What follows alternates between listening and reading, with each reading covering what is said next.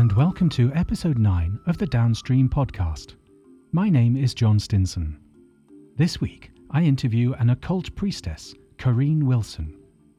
Korrine has been a professional psychic for 23 years, Wiccan since the age of 16, read tarot in a nightclub age 17. She blogs, has over 100 videos on her YouTube channel, and has appeared in what has been called a docu-horror and the scariest documentary ever made, called The Nightmare, detailing the terrifying aspects of sleep paralysis. So I was excited to find out more about Korrine's journey and her teachings.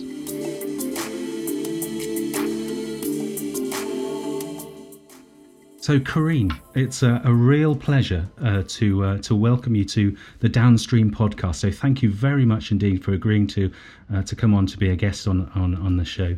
And a big hearty welcome. And so first of all, how are you today? Oh, I'm fine. I'm excited to be on the show. I feel it's a high caliber show where we can explore deeper subjects and learn more than ever. It's great to be here. Thank you for having me. Oh no, that's great. Well, I'll jump straight in with a question really, which is that because I follow you on Facebook and you say you're an occult priestess. So I don't really know what an occult priestess is. So would you be kind enough to, for my benefit and for the listeners' benefits, to say what an occult priestess is? The occult priestess is something that I became. It is a title that I actually was guided to create. And so I had a store called the Occult Shop, and I had a store for about 4 years. And using the word occult so often really got me familiar with, this is really the topic and the subject that I'm most about, the hidden knowledge. It was such a wonderful blanket for the topic, so it covered everything. And I was a Wiccan high priestess for several years, still am technically. And I wanted to reach out to a bigger audience. I was broader, I was bigger, and I was growing. Therefore, I wanted a title that would encompass that as well. And I didn't feel comfortable taking on the mantle of a Buddhist guru. I did have a guru myself. However, I don't feel like I was trained in those specific ways. So I westernized it.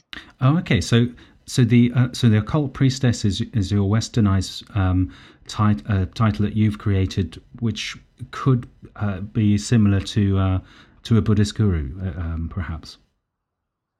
Indeed, and in a way to where I'm also shamanic, which you've talked about a lot on the show. Very exciting topic.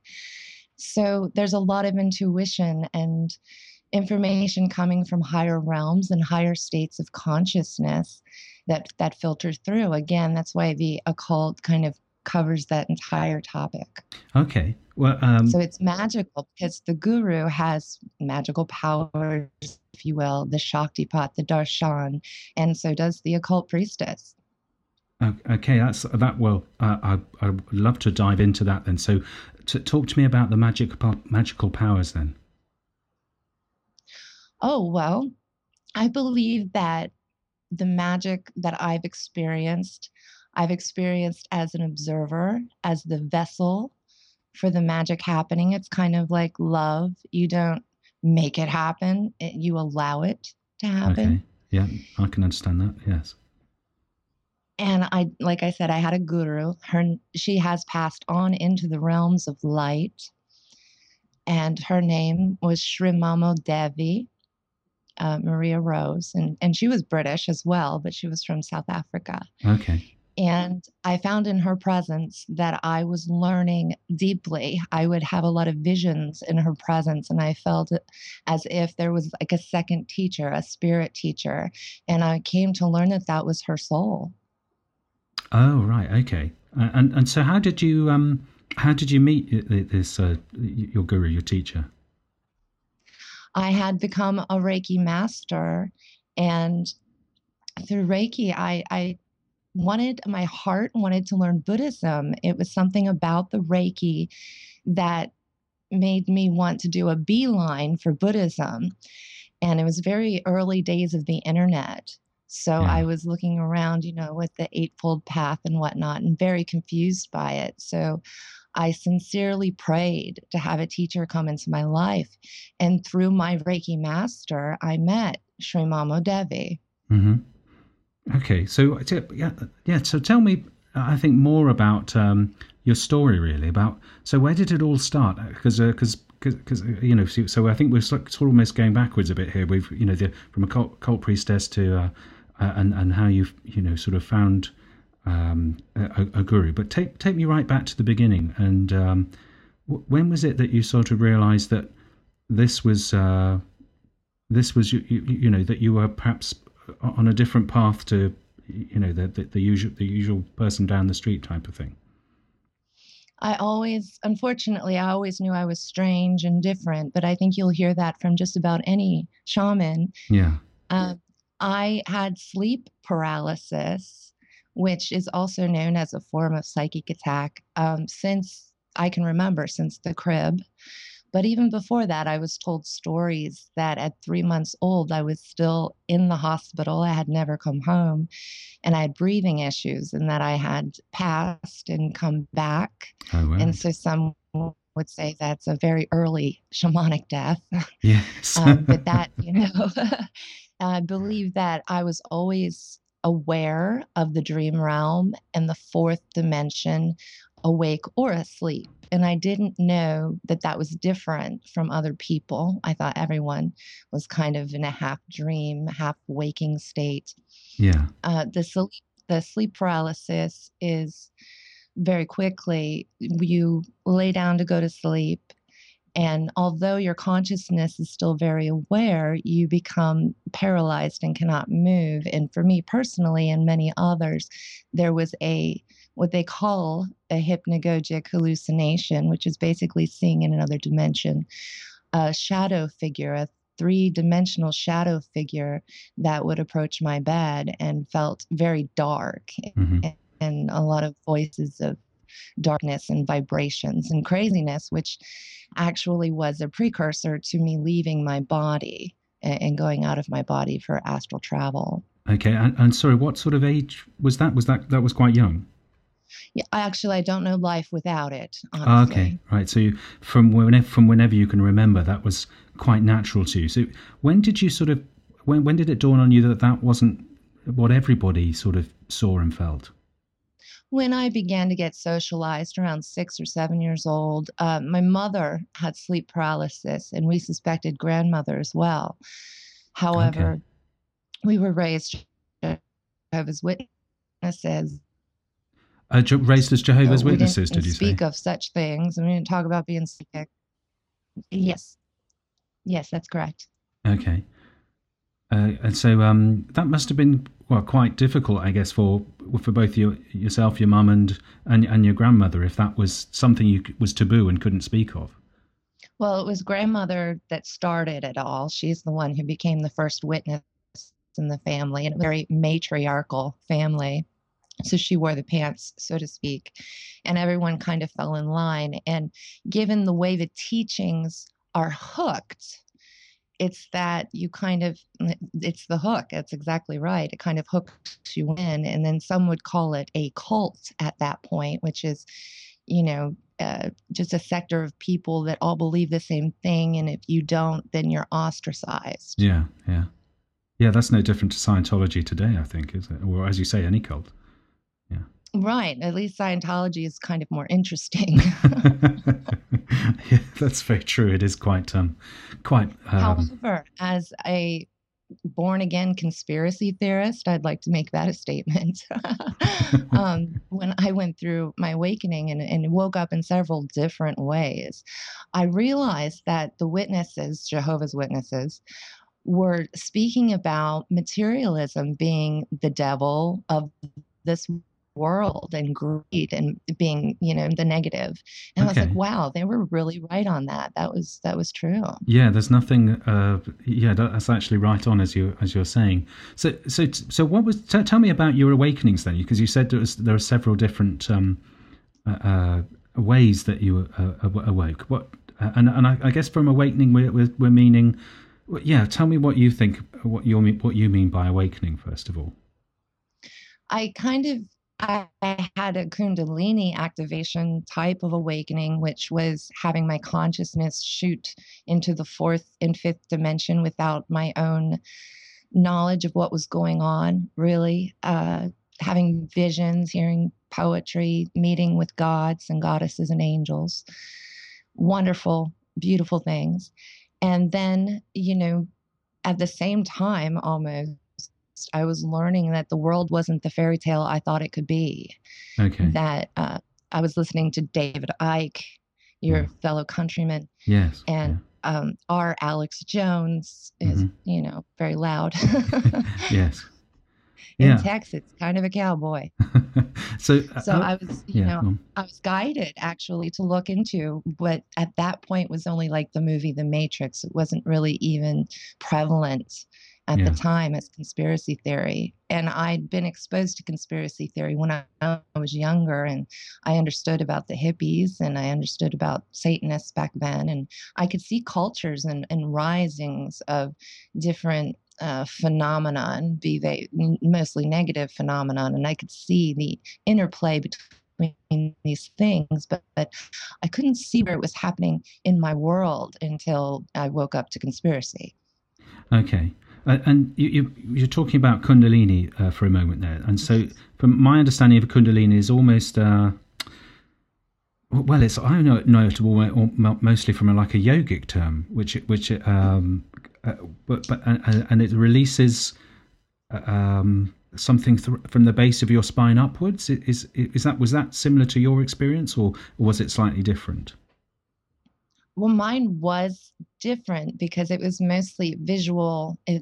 Pandit Gopi Krishna, who spoke a lot on this topic, he has now gone into the realms of light as well, had a lot of physical symptoms. You can find many of his descriptions on YouTube for free. Pandit Gopi Krishna. Pandit Gopi Krishna, and, okay. That's the classic awakening. My awakening started, I didn't know the moment it started.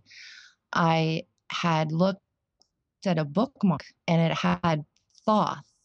Oh, right. Thoth, the god, the Egyptian god Thoth. And I'm an Egyptian girl. I worship Isis and Thoth and all the whole pantheon. I love them. Mm-hmm. And I have a past life there, obviously. So I picked up the bookmark and I said his name. And then I said his older name, Tehuti. And then I saw a lock open. And then he came to me in my mind's eye and said, "Are you ready? Are you ready to receive the key to the magical machine within you?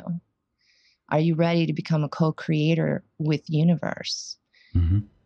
And I answered with song lyrics. I said, "Yes, I'm ready to fall in love right now." And that was the day it started. And I didn't know. I mean, I thought, what a nice vision, what a nice visitation. Yes. I had no clue that what Kundalini was, that it was awakening within me, and that it was going to take me to other dimensions in my consciousness, not my physical body, of course. Right. So Kundalini then is another way of saying awakening within. Yes, I'm not sure. I don't want to bastardize it at all. But that's what it meant for you. Give it a white meaning. Yes. Yeah. For me, it was welcome to heaven. Everything you ever thought was real is here. We'll show you. Yeah. And it was a play between my consciousness and God. It was really beautiful. But there were other times where psychic attacks came in from what I call dark consciousness. And then, it wasn't easy. And I had to, going through the Kundalini awakening process, you also go through the history of mankind and all of the darkness that's been on the planet. And it's a very difficult process. Okay, so that must be more extremely dark, I should imagine. If we're talking the history of what has been done and to between humans, if you like. Oh, yes. It's the collective consciousness that you basically surf like a wave. And for me, for weeks, I would be surfing this wave. Yeah, and is that something you think that we have to go through a bit in order to be able to contrast the light and the heavenly consciousness of the Kundalini, of the awakening, as it were, so that we have to delve into what has been done before, what's possible? It depends on how deep your soul wanted to go. I believe that everyone does have to come to a reckoning with reality and what reality is for you individually. And for me, it happened to be mystical because I'm a mystic.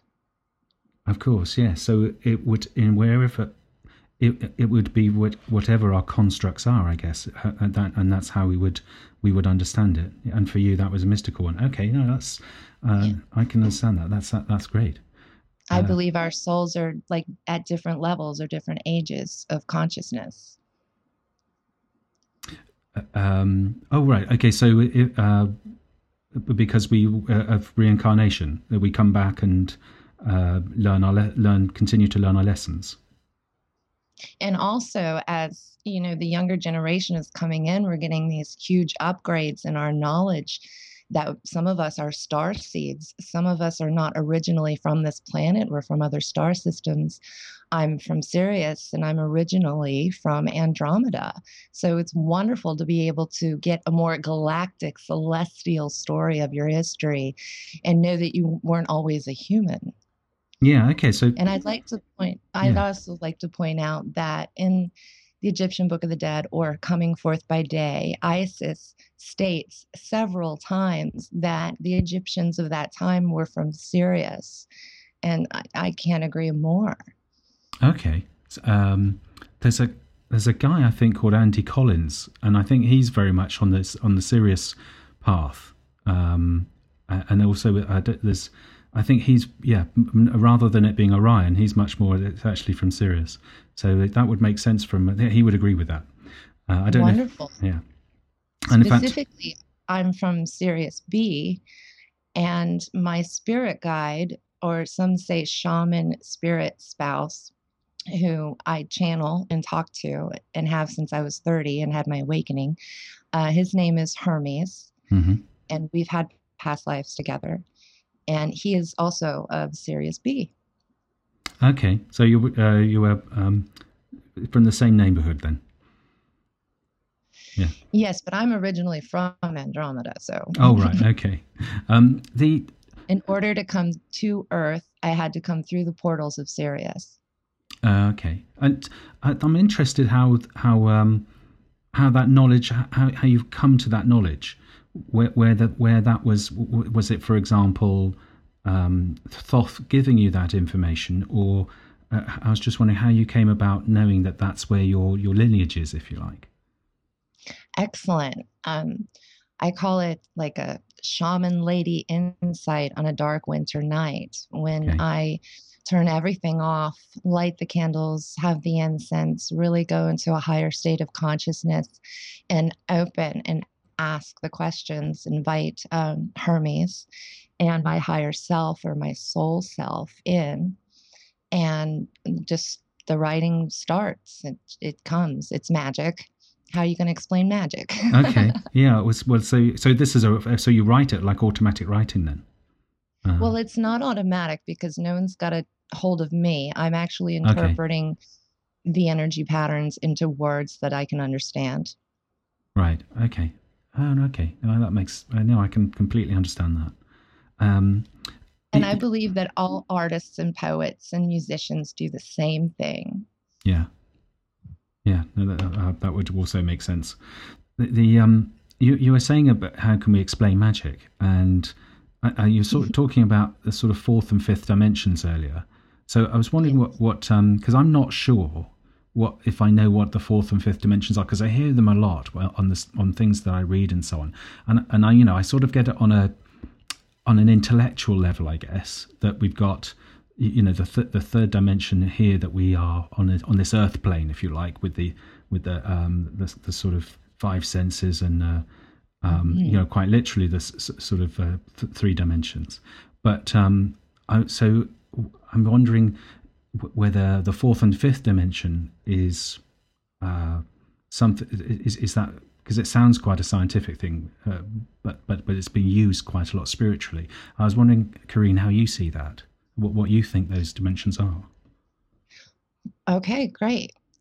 So your waking conscious state, your work life, you're watching television, and you're awake. You're in 3D. You're having sense experiences. Mm-hmm. When you're daydreaming, well, the thing is when you spoke with the last lady that you interviewed, you were talking about past lives being all at once, right? Yes, there's no linear time.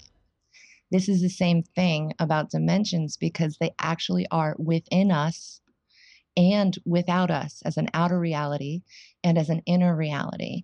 The fourth dimension, with Carl, if you know about Carl Jung and his psychology, yes, the subconscious is our inner fourth dimension. Okay. The fourth dimension is where we go when we dream, but it's also the inner counselor. It's the part of us that has the events of our day in a dream, or works out issues that's going on in our lives through dream time. And it's also a higher part of us that it's now we're getting from the fourth to the fifth dimension, that can speak to those who have passed, kind of having a gateway there and have them in dreams. So the fourth dimension's like, and in between it is, twilight. Yeah. Oh, brilliant. Most definitely. Okay. But it's the realm where dark consciousness resides, basically, or lives or breeds. We can see when negative people die, their soul goes somewhere, and it's usually stuck in the fourth dimension because it's not high vibrational enough. It doesn't have enough love vibration to get into the fifth dimension. So I don't know how long, but since Egypt, for a very long time, the fourth dimension has been cluttered with dark consciousness and, hungry ghosts, as the Buddhists would put it. But it's our ancestors who, keep reincarnating but don't get healed.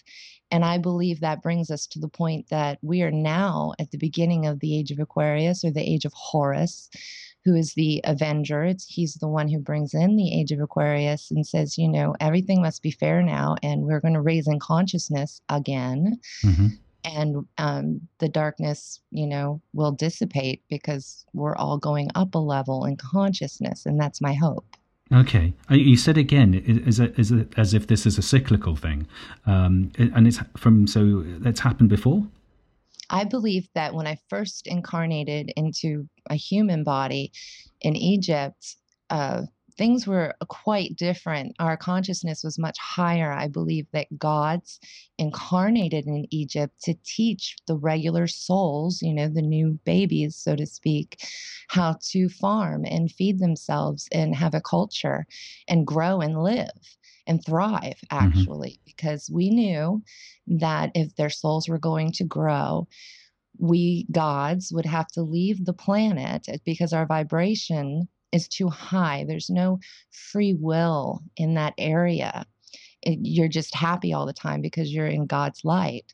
So in order for the human soul to grow, the gods had to leave, and consciousness had to lower into the five senses. And, mostly we still have that today. Okay. And that creates the ego, and the ego creates all the psychological issues. Okay, because we fail to learn that our ego is just part of us. It's not us. It's there's a difference between ego and your personality or your character, in this play, this God's play, or the Vedas said that God is the great choreographer, and just do well your part, your part, know your character, and do well, and there your duty ends. However, we have gotten, especially in Western culture, caught up in materialism and sense pleasures. Yeah. Okay. Okay. I just wanted to sidetrack slightly, because you mentioned Thoth and Hermes, and I've read how you also you speak a lot about Hecate, and I was wondering if you'd be. Oh, Hecate. Yeah, sorry. How do we pronounce it? Well, you're British, so you're probably pronouncing it correctly. I call her Hecate. Oh, okay. Oh, Hecate's no. That sounds good to me. So, Hecate or Hecate. I was wondering if you could say a bit more about how I don't want to say how you work with them, but what your relationship is with them. I think that's probably a better way of saying it. And when when do you sort of when do you ask Hermes instead of asking Hecate, for example? Oh, sure. Well, Hecate, I usually only contact once a year around Halloween, and that's to do my yearly reading, my own tarot reading on myself to guide me for the next year and see if anything big's coming up and if I should be prepared for anything. And so she's my psychic guide, my psychic grandmother in Okay. that way. And Thoth to me is not Hermes. I do see them as separate entities. Many think they are the same, but Thoth is older than Hermes and different in the sense that, oh, the old Egyptian gods are kind of stiff, to tell you the truth, when I'm interacting with them because they're so high vibration. It's hard for them to express. However, my Hermes is Greek, and that's a lot closer in time period. And although he cannot physically manifest on this plane because the vibration is too low, he can manifest through my third eye, and that's where we communicate. Right. Okay. That's no. So that made me laugh that they would be a bit stiff, but not the rock and roll. Oh, sorry, I feel like I'm being disrespectful by saying something like that. But Not at all, because it is funny, and that's the thing about Hermes Mercurius Trismegistus is that he's hilarious and he likes to put a color of funny on everything. Okay, Trismegistus. That's a name I've read before. It's quite an from Sumeria. Is that right? This Hermes is the Greek, and Okay. because I don't do Sumerian and I don't do Mayan, there's certain, and I don't do Abrahamics. There's certain religions and cultures I simply cannot study, and I feel like I'm drawn to my past life cultures, honestly, to tell you the truth. Okay. And so Trismegistus means thrice great, great, great, great Hermes. Okay.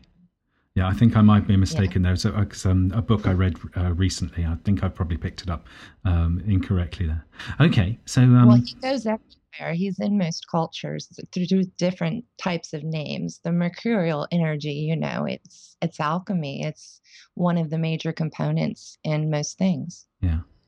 So so it sounds like you're drawn to study where you have from where you've come and from Egypt and so on and when you say study, what exactly is it that you study? What I'm guided to study, I really feel like all my studies have been guided. I started off as a worshiping at Llewellyn's Altar, which is a book company here in in the States.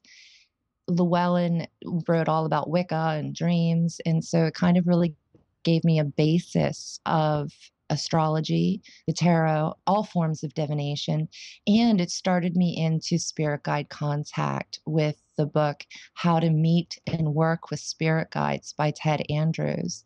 And all the little psychic books I picked up of different techniques or runes or psychometry, everything I tried I could do. So it was like really exciting. It was like, I guess, being Harry Potter. Yeah, I was going to say that does really sound like you made your own Hogwarts there. Yes. And would so basically whatever you picked up, you're able to sort of go to read it, study it, and then do it. And whether that be working with spirit guides or channeling, for example, is that right? Channeling? Yes, but like for instance, the Kabbalah has always mystified me, and I found it to be very masculine and calculated, and high magic in some ways is also very masculine and calculated. I'm over intuitive, I'm moony, I'm very feminine. Mm-hmm. And so what I'm studying must have some kind of anthropomorphic situation where I feel like I'm engaging with it, I'm gaining a gnosis of it, that I'm experiencing it as it truly is, as its essence. And there's certain religions that I just feel falseness from. Okay. Was that not that this was? So when you mentioned anthropomorphic, is that why you were drawn to the sort of animism of shamanism? I actually wasn't drawn to it at all. I'm Native American by blood. I'm Cherokee. And I've always felt like the tribal stuff was baser and lower chakra and animalistic, and even animus, has many different meanings. And I take the Jungian white man meaning of the animus. Right. And I was never really into shapeshifting or any of that. It was very intellectual. I'm an Aquarian. And I found like the way it's for some people, nature in that way, in the tribal way, is into their heart. But the way into my heart was through meditation and Buddhism and the healing waters of love that I found in Buddhism. Yeah, and I think this takes us back to when you were because what was it that you made you do Reiki? Because you were from Reiki, you found your sort of Buddhist guru. So what brought you to Reiki then?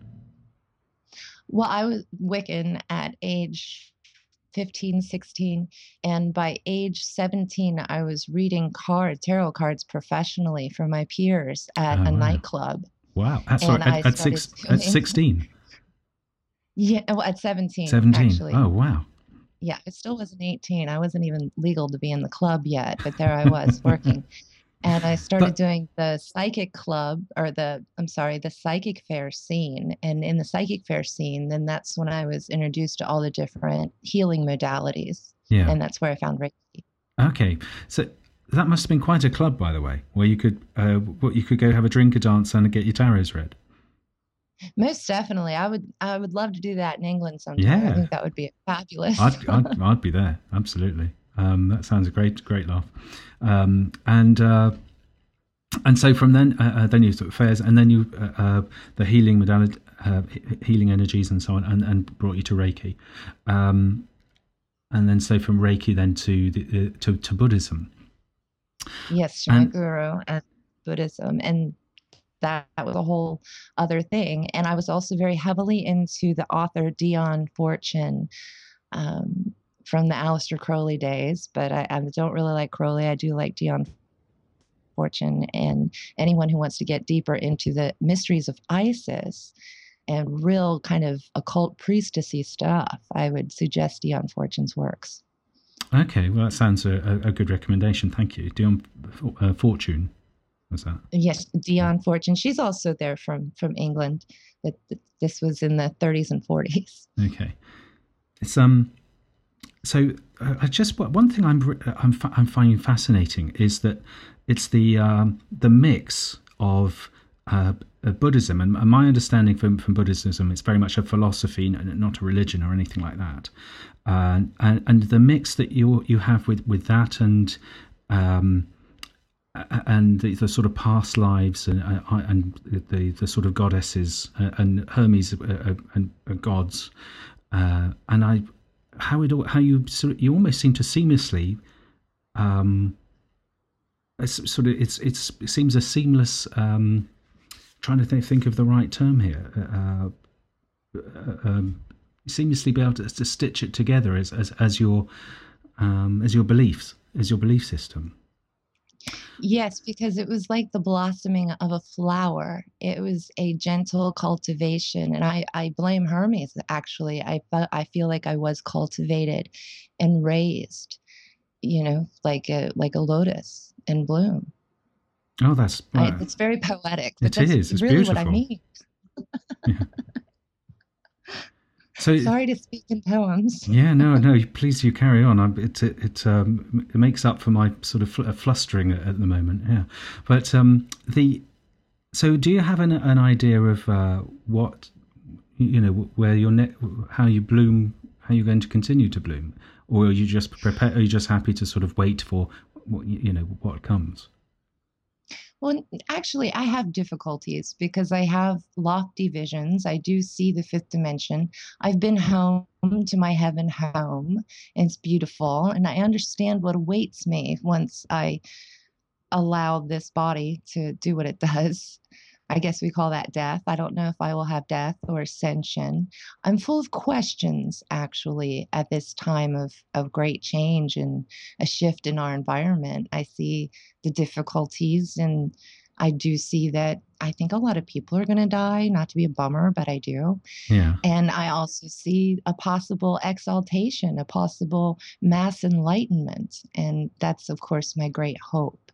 So I'm actually full of questions. I have answers, but it was like that test was 5 years ago. And maybe we're still coming out with that information. It's still very new information to a lot of people. But it's like, what happens next? And I think that's the quandary of the shaman. Okay, but you say that you've actually sort of seen where you end up, well, not end up, but where you're heading. Is that something that feels good within inside you, or does that feel unsettling? I mean, I wonder if, because you're asking if it feels unsettling, because there are lots and lots of questions. Yes, I love being curious. I'm Wonder Woman. I am Alice and I do wonder. I wonder all the time. And I think it's my biggest hobby. And I think that's part of the genius God in all of us that has to wonder about everything, even why roses are red, just silly things, even. And so I guess when I really got into my heart, I could regress to a childlike way of viewing things that is poetic, that has no intellectual, got to get it done, got to solve it, got to know feeling to it. It's really just experiencing it. And I feel like at my core, that is what's going on with me. However, I'm very intellectual, so I do like to pick things apart and wonder what's next. And I feel like I'm either going to be very influential on a world stage, or I'm going to die a lonely cat woman. Which would you prefer? I'd love to be influential. It's because my soul wants to work. Yeah. It's what I feel like I'm here for. I'm not here just to raise some kitty cats. Right. Because I was lucky enough to interview Bernard Alvarez the other week, and he's very much sees himself as a spiritual activist, and I wondered if you see yourself in that mold as well. Yes, I believe that there are many here that are on missions, and this is our last mission. I believe we've incarnated, most of us, since Egypt, or some would say Atlantis. I was not there, but some of you guys were. And just all these different star seeds coming in from the Palladians, and you've heard of them, just yes. All the different indigo children, the rainbow children. Yeah. So my higher self, my soul, when I asked her, why the heck did we incarnate? She said two different things. She said to get our hands in the dirt, which means to literally do the work, not just talk about it, not just spirit guide about it, but put on a body and do the work. And that's how she is. Mm-hmm. And the other thing she said was she was here for the party. So it makes me anticipate that before I let go of this body, there's going to be a world celebration.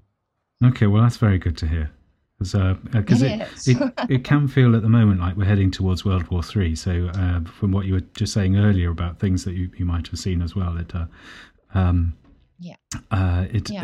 has prepared me because I'm very sensitive, and if I'm not prepared, I will freak out. So I think it's good for all of us to prepare, because anyone who's listening to the show is probably quite intuitive.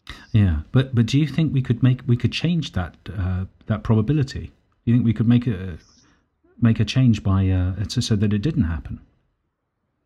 I believe that it's all staged, that all these lives that we've even been through are all little plays, little stage plays, little Shakespearean numbers. And this happens to be a big one. And it's shaped up this way, but it's been, I think, since Roman times planned to be this way. I believe this is the Abrahamic religions really having their day. And hopefully there'll be, a great reckoning and a cleansing and a coming together. And even, higher learning that I've been getting from Hermes is that the fourth dimension, that whole collective consciousness, possibly the ickiness of mankind getting cleared out, is making way for the fifth dimension to come closer, which means a lot more people into higher consciousness, or as we call it, Krishna consciousness. Yeah. And really all that is opening of the third eye, which is a gateway to the collective cosmic consciousness. Okay, and the third eye being the pineal gland. Exactly. Yeah, and okay. What Rick Strassman calls DMT is the chemical that it secretes, but really it's all just magic, and then science puts words on it. Yes, I prefer that way round. Actually, I think that works better for my sensibilities. I think. So because it's from what you say, it sounds almost as if the world is, as you say, all the world's a stage, as Shakespeare might put it. But we each play our part. But that the world is coming to its own shamanic death and rebirth. Right. And some would say that even Earth, Gaia herself, is going through a birthing process, and the pole is shifting, and, there's all kinds of evidence, physical and metaphysical. Excellent. Okay. Well, it's I say excellent as if that's but yeah, obviously disaster and tragedy ahead. But from that, that's right. But from that will be enlightenment. So that's something to look forward to. There was another thing that I read from Paloon that I would love your thoughts on, which was around, and you mentioned it earlier, around hungry ghosts. Yeah. And I wondered if you could give us just some of your thoughts around what ghosts are, and particularly around what hungry ghosts are, because I think that ties into what you were saying about the fourth dimension. And it sounds almost as if this death and rebirth kind of helps those trapped in the fourth dimension to be released, I think, from where they are at the moment. 100% correct. It does help them. I do have a video on my YouTube. I'm Occult Priestess on the YouTube, and it's called Third and Fourth Dimensions. I don't know. Look around. There's one about ancestors, and I think that's what we're really talking about right now. There's two different types of consciousness, if you will, in the fourth dimension that concern us here. One is hungry ghosts, which are our ancestors, or people who've died in very particularly horrendous ways, or lived in very particularly horrendous ways on purpose by their choice, by their free will, did terrible, horrible things, and got lost in the ego. And even after death, are lost in the ego in a dark, soulless, sad existence, or in a very violent, terrible existence. And it's really, your own fabricated hell, and that's one aspect of it. The other aspect of it, we can take from many different labels. We can call them archons, which is the Gnostic calls dark consciousness archons. The Palladian lady, Barbara Marciniak, calls them Lizzies or lizard people. David Icke also has the lizard angle going on there. He does, yeah. But we can just say, simple label, dark consciousness. It's not a scapegoat. It actually exists. It's there. It's in the fourth dimension. And it's using people. It's using bodies. And it's basically, it can possess. And it can possess a body from birth to death. So I would conjecture that some of those people are our world leaders, just like David Icke would say. Mm-hmm. So I do see, this very dark, networked, hierarchical force of darkness. But why did we need that? We needed that to grow the souls so that humanity could, become light beings, basically. So how do you grow a soul? Well, obviously you agitate it with Saturn. And Saturn, or Satan, or Saturn, it teaches by restriction. And on a free will planet, you are taught through restriction. Okay, that sounds quite ominous. Almost as if that if there's almost some sort of that and it's the using of the phrase darkness as if it's quite a sinister dark, as opposed to just a sort of a contrast to light. Yeah, and I guess I don't like to use the word evil because it has way too many connotations to it. Because to me, evil is merely sickness, really, at its core. Yeah. And not to empower it. And believe me, I'm Gothic. I love the moon and the night and the stars and poetry, and she walks in beauty like the night. Very Gothic. However, darkness that I'm speaking of is more like the shadow that used to come to me at night. Okay. Right. So and the intensity of the feeling of that, and the intensity of what has come before as and what it is the feeling of total dominion, something else having control over you, and it has very bad intentions, and you are powerless to do anything about it. And I feel like in a global scheme, we've all been under dominion of the powers that be, and we're breaking out of that in so many ways. And that my biggest point is what I like to teach nowadays is to claim your sovereignty. It's all nice to have a pretty queen and all that, but you are the queen, you are the king, you are your soul self, and you're sovereign unto God. Does that make sense? It totally does. And I'd really, really like that claiming your own personal sovereignty, as it were. It is up to us. We are our own gods. That's the sort of what I'm learning on my spiritual journey myself. And there's always going to be a God above you that loves you more than you're capable of even understanding. And that is the beauty of the universe. Yes, indeed. Korrine, I think that's a fantastic place to finish our discussion. It's been absolutely brilliant. I have completely loved it. And thank you so much for being so open to tell us your view of the world and of all the things that have influenced you to where you are today. I'm so grateful to be my first UK interview, and I have to do a shout out to my favorite artist, yes. Kate Bush. Kate Bush! Woo! Oh, it's brilliant. If people want to know more about you, you mentioned your YouTube channel. Is where else can they go to find out more about you and your materials? The quickest way to get to me is Google Occult, OCCULT, Priestess. And I have a .com, occultpriestess.com.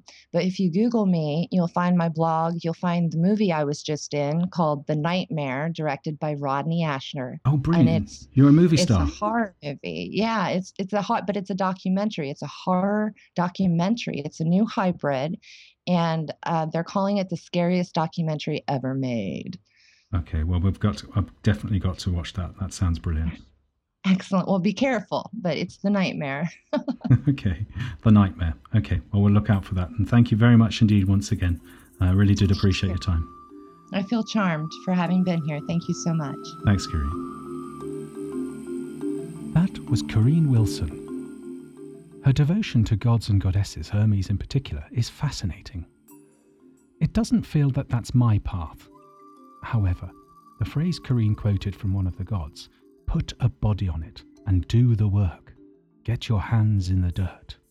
I utterly respect that, and I can understand a world made of many levels and dimensions, each with a different aspect to wonder and perhaps worship or work with. The sense of global change that we discussed, not a pleasant prospect to begin with. Well, I can sense that also, but this is perhaps due to the videos and the articles that I watch and read. Some of it, as Bernard Alvarez pointed out in the last podcast, he referred to it as fear porn. So I wonder if I'm being sucked in a little, that I should turn my attention away from such things and look at ways to serve instead, which is ironically much more towards the sort of gods and goddess path. My next guest is a trans-emotional healer, Lindsay Balm. So I'm fascinated to understand Lindsay's journey and what trans-emotional healing is. Do join me, but until then, be well.